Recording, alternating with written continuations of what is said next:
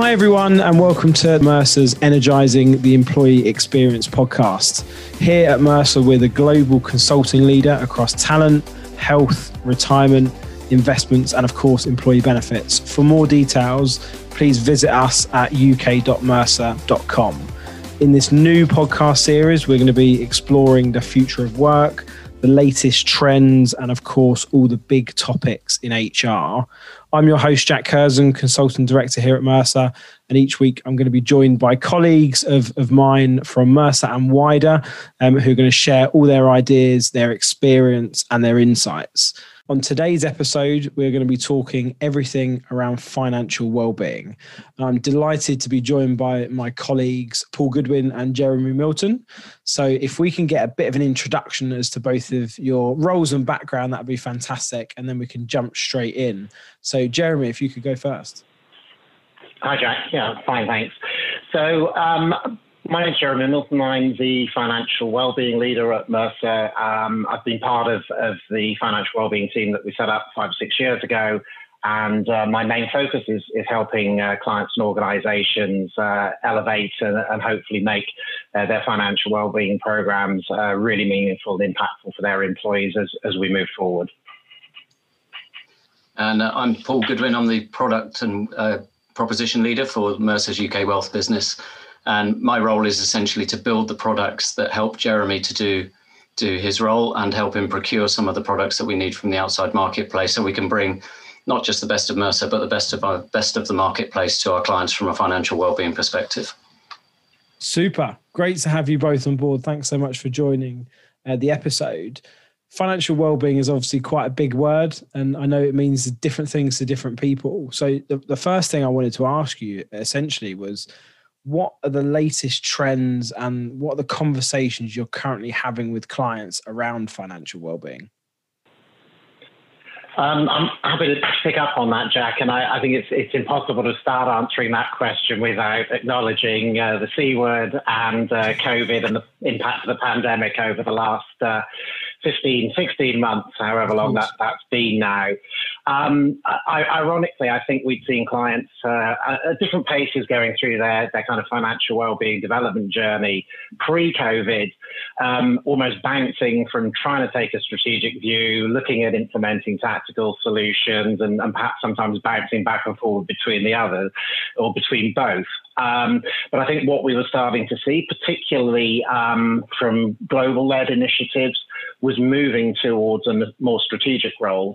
COVID happened, and I think what we saw was amongst the absolutely right focus first on health and then on mental well-being, that a large number of organizations also took proactive action to help their employees, particularly those clients perhaps or organizations that had to let people go, put people on furlough, or where there was a more direct financial impact.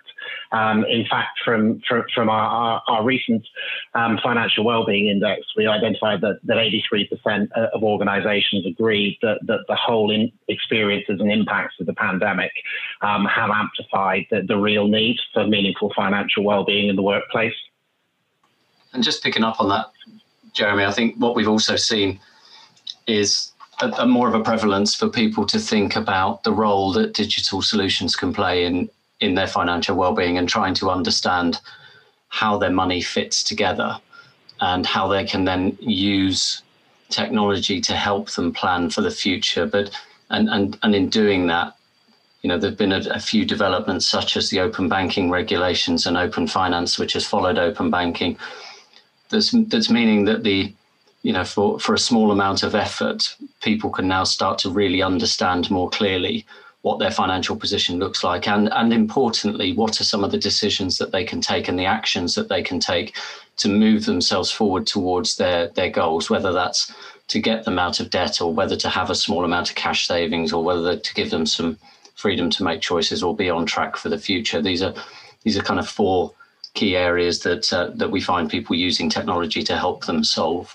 I couldn't agree more with Paul on there, and I think thinking back again about, what clients have done, focused on, accepting factor was absolutely the right thing over the last year or so. And I'm not sure who I'm misquoting here, but education has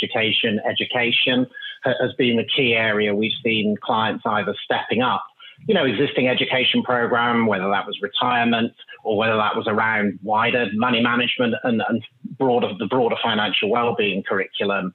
And we kind of look at that almost like a spectrum from kind of baseline education, accepting all employees are at different stages of understanding need, through to particularly some of the digital tools that actually help people take action, which I think has been critical in terms of, particularly at times of financial stress for many individuals, being able to do something practical rather than just learning. And it's that combination that I think we've seen employers get much smarter at focusing on and wanting to build that type of support going forward, because they had a very, very positive response from most employees where they kind of upped the ante in that level of support and intervention. Yeah, I couldn't agree more. I think there's some big themes you've both covered there, which are not often thought about, I think, in terms of financial well-being. Certainly in the employee benefit space, there's a lot of kind of stereotypes alongside pensions and financial advice and someone coming into the office or, a workplace and signing you up for something. Whereas that we've moved on from that dramatically. And Paul, you certainly mentioned the nod towards technology there. The first thing that I always think about when people talk about utilizing technology for something is what you get out the back of it, in terms of data and how you can potentially use data, garbage in, garbage out kind of thing, right? But how important is the role of technology and data in terms of financial well-being? It's a great question to ask, Jack, and I think it's vital, right? But I think it's vital if you think about it from a strategic perspective, if you're the employer.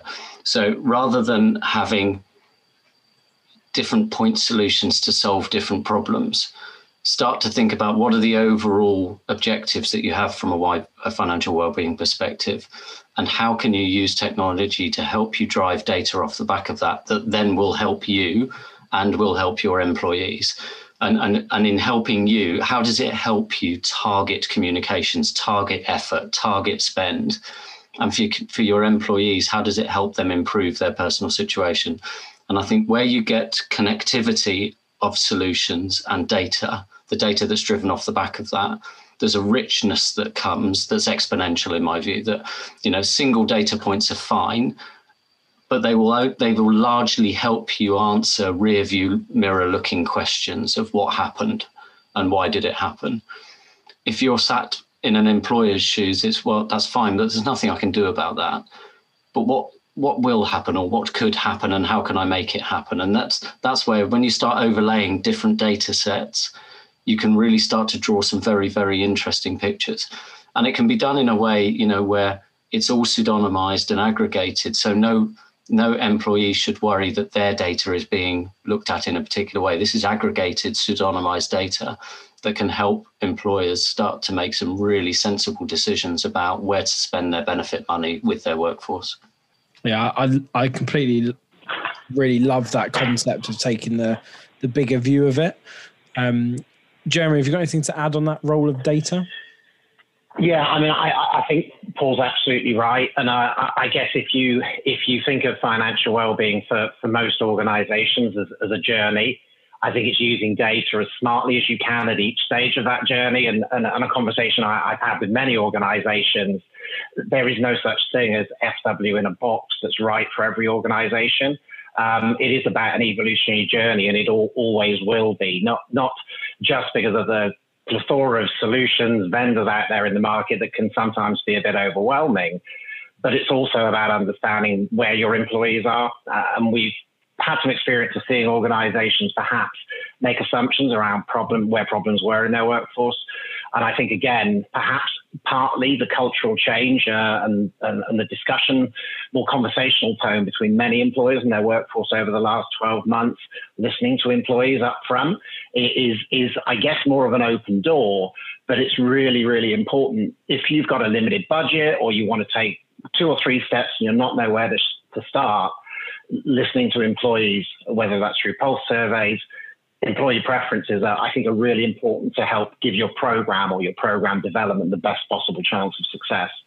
Yeah, I'd agree with that, Jeremy. And I think a further point on the use of data is that it just gives you your ability and the ability to personalize the experience for the employee. You know, we're in an era of huge amounts of digital noise, whether that's email, whether it's, you know, any form of social platform. And to be effective, any kind of financial wellbeing program that an employer puts in has to cut through that noise. And to cut through the noise, it's got to be relevant and personalized to the individual that it's targeting, right? That you want to get that communication to. And therefore, you know, that's where data, we think, can really come into its own, is really starting to think about, well, what's right for Jack might not be right for Jeremy, and therefore don't send the same communications to both. Make sure it's relevant for each of them. It closes the loop, doesn't it? And for me, it provides an answer to that so what question. And I think there are dangers with lots of different benefit solutions which just provide a start to the journey or an end to the journey. Like, I always think a classic one, you know, a health assessment delivered wrong is an example of that, where you just find out your current state of health and then you find it out again in a year or 2 years' time. You need to know what to do to move the needles in the areas that you need improvement for. But if I put my consulting hat on, I also think, you know, we know that financial wellbeing is broad, and the solution to financial wellbeing is not a pension scheme, you know, on its own. It's got to be a multitude of solutions like you're mentioning, but also delivered in a way which is consumer grade, but that starts to impact on people's habits and things like that. Jeremy, you said education. It doesn't need to be this complicated, over-regulated financial product. You know, it needs to be all things for all people, depending on what stage they're at, right? Because people's financial wellbeing needs will be massively different, whether they are living wage workers or senior execs. There could be completely different financial needs in terms of disposable income with those two examples, not just assuming the more you earn, the better off you are. Yeah, no, absolutely. I couldn't agree more, Jack. And you mentioned stereotypes earlier on. And, you know, I think particularly, and this isn't just about stereotyping and making assumptions about people or programs. It's that context, I think, of understanding, to your point, people are at different levels. Now, what you can't do is build something overnight that deals with the needs of every single employee, whether that's education or signposting or facilitating solutions. It would be wonderful if we could, but, you know, it's not realistic. But it comes back to that principle about being able to support more broadly employees who are at differing levels of understanding, and, being blunt, have differing ability to take action in certain ways. Someone who's really struggling with debt, for example, there's no point in doing 27 days of pension presentations and clinics and webinars. You're talking to a lost audience. So again, it's about recognizing and understanding, and then creating and building a program that will increase over time the level of support, ideally where you get people to that almost self-help model.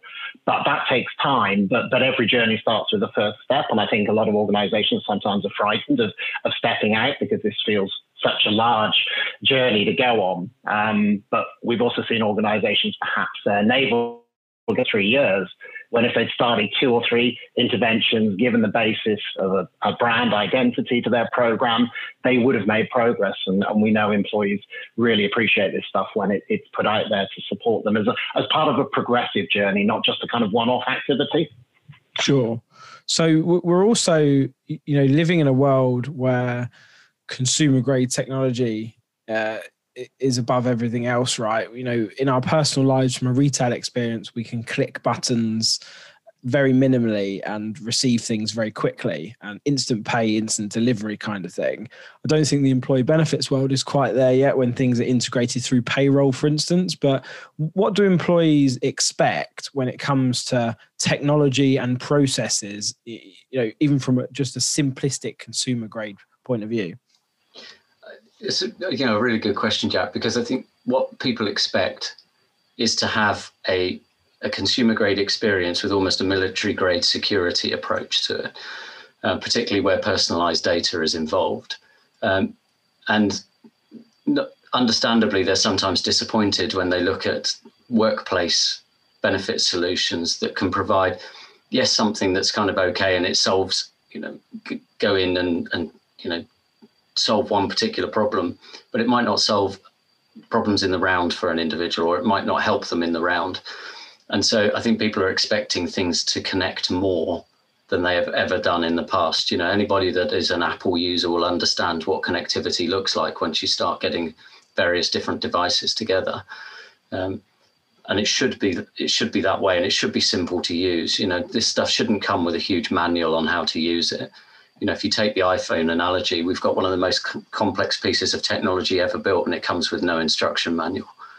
Right now, if you apply that thought process to the way that you build solutions for individuals, you can really help them, because it just becomes intuitive to use. But it has to be intuitive, it has to be useful, but it has to be secure. And I think the other piece in terms of, I guess, thinking about the kind of employee experience through this, it is again this overarching framework of whatever it is you're doing, a program, a solution, a service. And not all of these are going to be fully funded by the employer. Some of this is about signposting where to go. But, let me give you an example. If you've identified as an organization a debt issue within your population, and we know there's been a big growth over the last few years of kind of workplace loan consolidation, more effective than particularly some of the bad end of the personal lending market, and a lot of employers have kind of got on that journey. I think got over perhaps some of the moral issues around debt. Whilst it may be a personal program, we know that it dramatically impacts people's, mental well-being concerns. So trying to help people move through that journey and get to a better place, is laudable. But again, if you've got something like a solution that is really going to help that employee on the journey, allowing them to link through, for example, to the Flex program, to actually be able to get to the place they can start that journey or take some action, I think is the other part of the employee journey that it's important not to underestimate. Yeah, and I think I'll go back to a point I was making earlier as well on this, which is you've got to personalize the experience. So yes, it's got to be, great consumer grade experience, but it's got to be highly relevant to the individual. Right. And, Amazon's great at that. Your next other people who bought this also bought, so it's the people like me concept. Well, if you think about employees in segments of one, rather than think about them as segments of people who are 25 to 35 or people who are 50 to 60 or people who earn between X and Y, those traditional segments that we've used, and we use them a lot when we were doing pensions communications, for example, people of the same age and the same earnings used to get the same communications, but they might be completely different individuals with completely different situations. All right, so we've got to personalize that experience, and good technology and good data gives you the ability to do it. And the more relevant you are, the more likely people are to come back and use that piece of technology again and again and again. Right, so I think keep it highly relevant for the individuals you're targeting its use at. I totally agree. I think we've obviously been on a journey as an industry as well. Looking back previous decades, things like, mental health solutions just weren't something that was offered or spoken about. Now, the majority of employers have something, if not several solutions. Financial well-being is obviously still very personal to people. Talking about your finances or your debts or your income, I think we've still got a little bit of a hump to get over, but I can certainly see in the very near future, it's going to be as a hygiene factor as any other piece of, offering in the employee benefits package or whatever you want to call it, especially when, like you're talking about, layering consumer grade technology with educational piece, with, regulated products, potentially formal advice. And actually that brings me on to my next question, because I wanted to get a gauge from you both as to, what is the difference between an educational type service and a formal advisory service or product? Well, let me just kick off with a quick one. Then so Jeremy is closer to this day to day with the companies he's speaking to. In my world of product build and product delivery, education is part of the grounding that we put in place for people to help them on the route to understanding whether they need advice or not, and if so, where to go and get it. And again, if you personalize the education experience to somebody's individual situation, that can really help accelerate any learning and help make learning more meaningful for them. But there will always be a place for actual advice with a capital A, if you like, a sort of fully regulated advice. We have to be very careful in our industry to make sure we're being clear on what's the difference between guidance and advice, so people understand when they're receiving regulated advice and when they're receiving guidance. But education and guidance en route to an advice solution, to me, is what makes sense. I don't think it's an either or, Jack. I think this is a and, right? You know, so it's education and guidance and advice as a combined solution is the right thing. Yeah, I couldn't agree more with that, Paul. And, you know, there's some practical issues around this. We all know that full advice, full regulated advice is not cheap. You know, whether an organization or an individual is paying for that.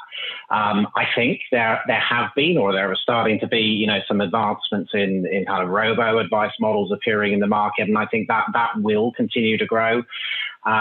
We know that the pensions minister is very focused around kind of democratizing education and access to guidance, and in some cases to advice. And I think it's a really important viewpoint if you think about those three blocks: core education, baseline curriculum, particularly for people who are nervous about money and really don't know where to start, you know, pushed information, but allowing people to kind of self-serve support.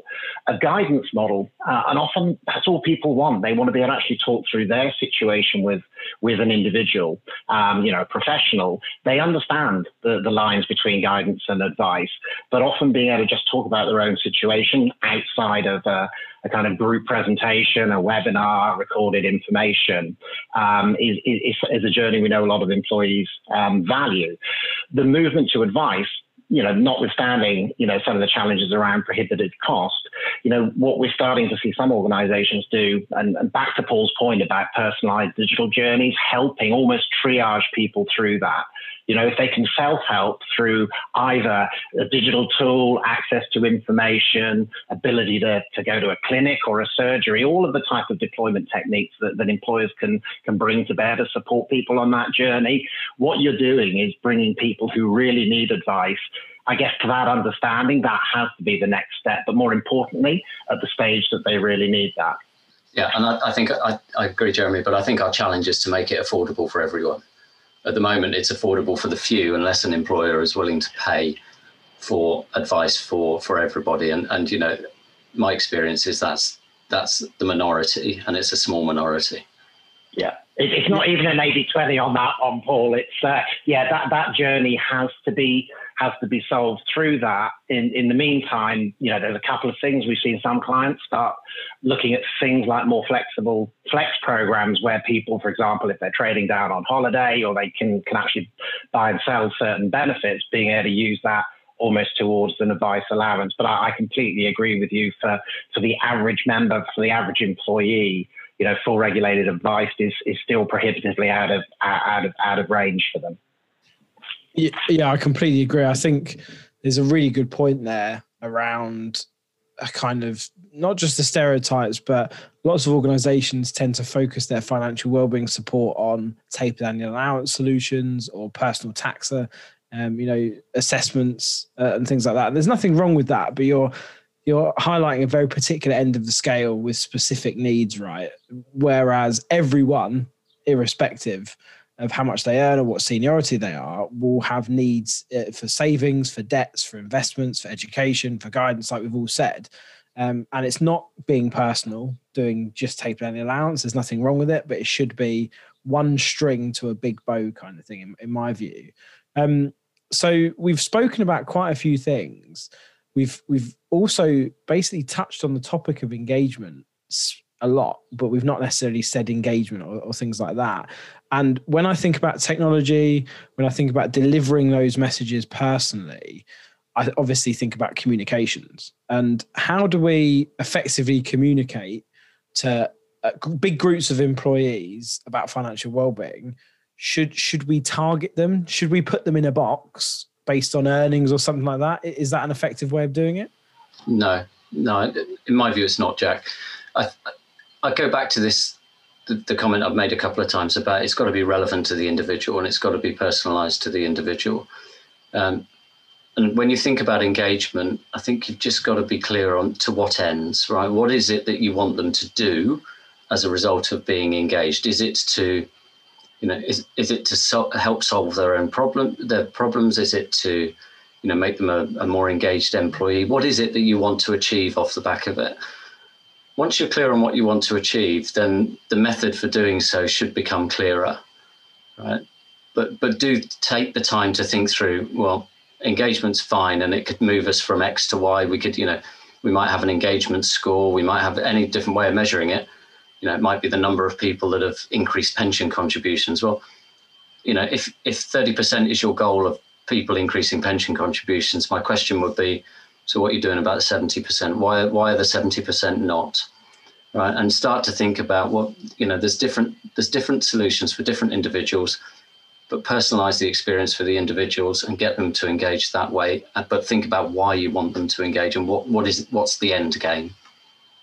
Yeah, I think the other piece, Paul, is, because what we've been talking about, in this conversation is about building blocks and ultimately building that right, support network in its broadest sense. Ensuring what you're doing is actually relevant to what your people need. Jack, you mentioned something earlier on about, earnings level. That debt is very clearly proven to not be the preserve of the lower paid. And whilst we saw some very different behavioural patterns during the pandemic, perhaps professional people who were saving on commuting costs, things like that, not being able to go out 3 times a month for dinner, or we saw savings levels rise. For lower earning people, we did generally see, levels of debt increase. Now, without sounding contradictory in my own point, there is also this issue that for medium and higher earners, their lifestyle is also set around their earnings level. They wouldn't necessarily see some of the things other people might view as luxuries as luxury. And for them, those challenges are still managing, and particularly in dual income households, perhaps where one household lost their income, or had their income reduced, those strains actually came home to roost. So, kind of coming back to Paul's point, around, what's the aim and what's the purpose, it can sometimes almost feel overwhelming. There are so many things we could help people with. How do we get there? What are the areas that we want to focus on first? And I think part of this comes back to using data you've already got, understanding, perhaps some employee listening to gauge that, and understand you're not going to be able to solve every problem at once. So come back to employee engagement, Jack. I think the main point is focusing on perhaps the bigger needs or the biggest needs in your workforce to try and make more specific tactical interventions or new programs to support people with particular problems rather than particular types of people. Yeah, just one final point on this for me is don't assume that none of this doesn't apply to your workforce, right? I think I've got a data point from an article that I've kept because I just found it staggering, which was between September 2019 and August 2020. Globally, this is 4.3 billion financial apps were downloaded from app stores. Right, so people do care about money, and they are willing to take some action to think about their financial futures, and they are willing to use technology to help them to do that. So, I wouldn't lose sight of that sort of staggering data point for me of 4.3 billion apps. So one thing I think about when we're talking about all these different solutions and approaches companies could take is it does feel somewhat overwhelming to go from potentially a pension scheme to 10 different other things. What's the best bit of advice of where to start that journey in beginning to offering proper financial wellbeing solutions to your employees? Yeah, it's a great question, Jack. And I think that you kind of touched on this earlier on, that perhaps financial well-being can't be seen as the poor relation of the well-being family anymore. And I think, again, the experiences of the last 12 months, to bring me back to kind of one of my early points, is that I think, the leadership teams are now much more comfortable starting to talk about broader well-being, mental and physical particularly. And I think there's a recognition that the pandemic has highlighted that financial has to be part of that central program, or has to be more than it currently has been in many organizations. Again, recent statistic from some research we did, 53% of companies don't currently have a financial well-being program, but of the universe, 60% of organizations are looking to now either start or improve that over the coming 12 months. But I think there's probably three things employers can focus on. It's that question, what do we do? What will be the most effective? What would have the most impact? Kind of where do we start? I think the first point we've touched on is understand, where you are now, what you've delivered, developed already, and really what yours and your people goals and objectives are. If you've got limited resource, you want to do stuff that's going to make a difference. Accepting Rome is never going to have been built in a day, and a financial well-being program won't be. I think the second point is listen to the workforce, or use data sources you've got to try and inform those critical decisions about. There's a list of, you'll come up with a list of 100 things you could do, but if you've got to find the top 5 or top 10, use everything you know, or don't be afraid to ask, to make sure everything you do should have that impact we've talked about and help people move forward, which is ultimately what this is all about. I think my last piece of advice from last 5 or 6 years is keep it manageable. So work out what those options are, focus on those key solutions, see them as part of the journey. Anything you do in the next 12 months, make it supportive of that journey. And like many journeys, as I said earlier on, starts with the first step. Don't get caught in planning blight. Don't get caught in navel gazing and diving into the detail. Set your roadmap and start taking those steps. Brilliant. Thank you, Jeremy. That kind of brings us to time, actually. And I knew having both of you on to talk about financial well-being would be no mean feat, and we could carry on for hours, and it's been fantastic. The conversation's been really, really useful. So thanks both Jeremy and Paul for the insight. It's been a great episode. And for our listeners, I hope you've enjoyed dialing in and hearing this topic. Please make sure you subscribe. Please make sure you download our other episodes. If anyone's got any questions specifically about financial wellbeing, I'm sure both Paul and Jeremy would be happy to field them. We'll put contact details available in the notes. If you've got any other general questions, then please get in touch with us. You can do that via email at mercer.uk@mercer.com, or you can visit our website for more resources and info, which is uk.mercer.com. So thanks again to Jeremy and Paul, and we'll catch you on another episode.